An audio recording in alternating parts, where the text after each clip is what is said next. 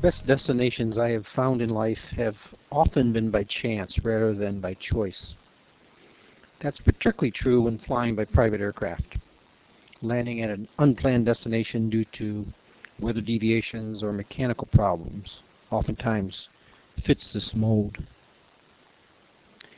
In a chapter called Unexpected Destinations, there are a variety of short stories about airports discovered unexpectedly or with unexpected discoveries. And in this recording, I'll take you through two of those locations. Lutzo Cay, an airport in the Northwest Territories, and Big Trout Lake in Ontario. Lutzo Cay is a between lakes airport. Located in the Northwest Territory, this airport gets my camping attention because of its portrayal in the flight supplement. The airfield diagram shows lots of open space and only two small buildings. The long, narrow runway lies on a thin strip of land that separates Great Slave Lake and Stark Lake, with Snowdrift River running alongside the airport stub of land that connects the lakes.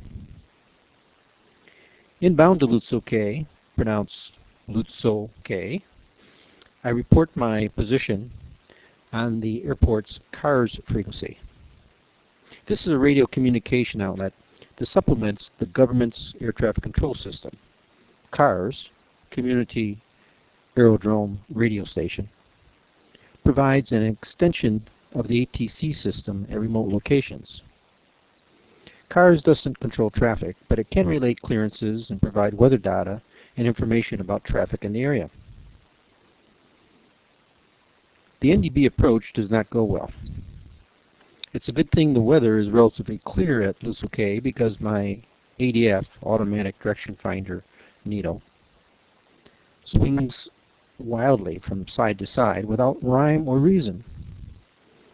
After landing and parking the Arrow, I visit the CARS facility, a tiny office with a First Nations woman at a radio console. She isn't keen on my request to take her picture, so I snap it quickly. Has anyone reported problems with the NDB lately? I inquire. The woman gives me a strange look and doesn't answer me. It seems she is avoiding my question or doesn't understand. Maybe she is mad at me for taking her picture, so I repeat my concern. My ADF needle was all over the place on the NDB approach. It could be my equipment, but it has worked properly on other approaches. The same strange stare, as if I've raised a question she doesn't want to acknowledge. Then she shrugs her shoulder and seems to relax a bit. Well, there is a problem with the beacon, but I'd rather not report it, she says. Everybody knows the NDB is not working, so local pilots are just ignoring it. Reporting standards for inoperative equipment are pretty straightforward. If a pilot reports problems with navigational aid, it's always taken seriously, except mysteriously not here. This CARS employee obviously knows I'm an American from her radio contact with me during the instrument approach. The Arrow's identification number is an immediate giveaway. For some reason, she seems afraid to explain what is going on, maybe because I'm a rare pilot from the States. I stand a few feet in front of her desk, while she runs her pen down a clipboard in front of her. She is more interested in the numbers on the sheet than me.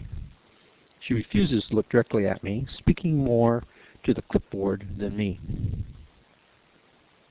There's an osprey nest in the NDB tower, and they have babies, she finally says. It's a pleading tone. A nest in the radio tower? I turn around and glance out the office's glass door. The NDB tower rises upward from the edge of the parking apron. Sure enough, a big nest covers the top of the radio tower. The source of NDB signal interference is obvious. Cancel my report, I state with a sense of satisfaction. It must be my equipment. The CARS employee smiles and returns to her clipboard.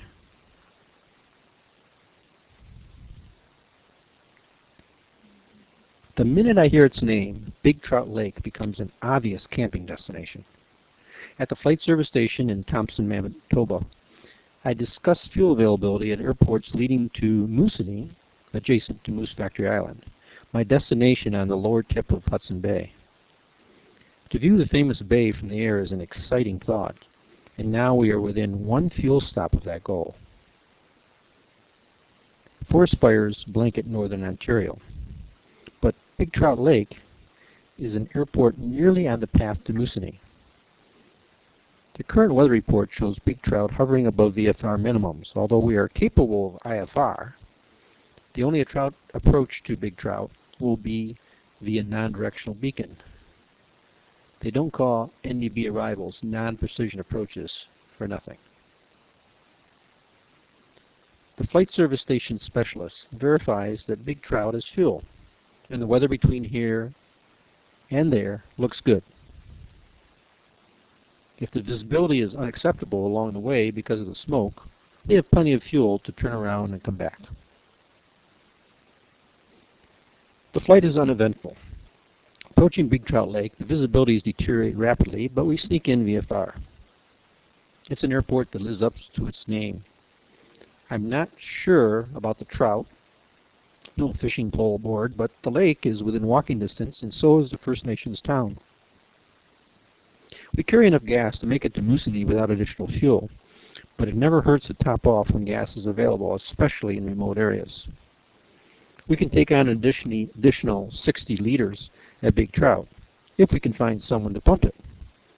We park next to the fuel holes, but a sign on the shed says, "Fuel attendant in town."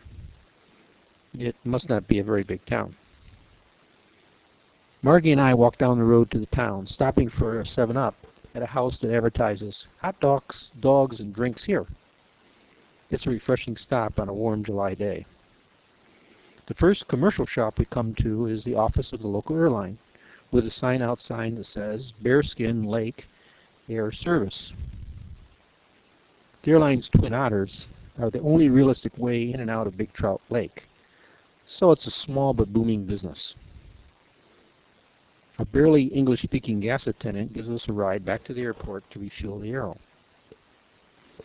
It's difficult to communicate with the young attendant, but I use some hand signals to explain the simple situation. To the top with the fuel. After pumping 57.8 liters, the man struggles with paper and pen, trying to multiply the quantity of gas by the price per liter. I offered to help, but he shrugs me away. Since I don't know the fuel price, I can't assist. It saddens me to watch him try to multiply these numbers, probably a disadvantage he will have to face forever in life. After a few more minutes, the man digs an electronic calculator out of the shed and tries again. This time he comes up with the number, $185. This was only a top-off, less than 60 liters. I quickly do the mental math, well over $3 per liter. Surely there is an error. We'll need to return to town to pay our fuel bills, so we'll resolve it there. There is no error. The cashier explains the situation. All fuel has to be flown into this airport at great expense. Bladderbirds, Twin Otters with tanks full of fuel, arrive during the night. They make a noisy addition to our overnight camping experience at the end of the runway. Our camping spot is in the dirt, but comfortable, except for the thunder of the twin-engine airplanes coming and going all night long. Nighttime flight operations at this remote location considerably exceed the daytime level of activity. Lesson: when you ask flight service about fuel availability, you might also inquire about the price. And don't camp at a busy gas station. For further information about the Up the Lake series of books, visit www.powellriverbooks.com. See you up the lake.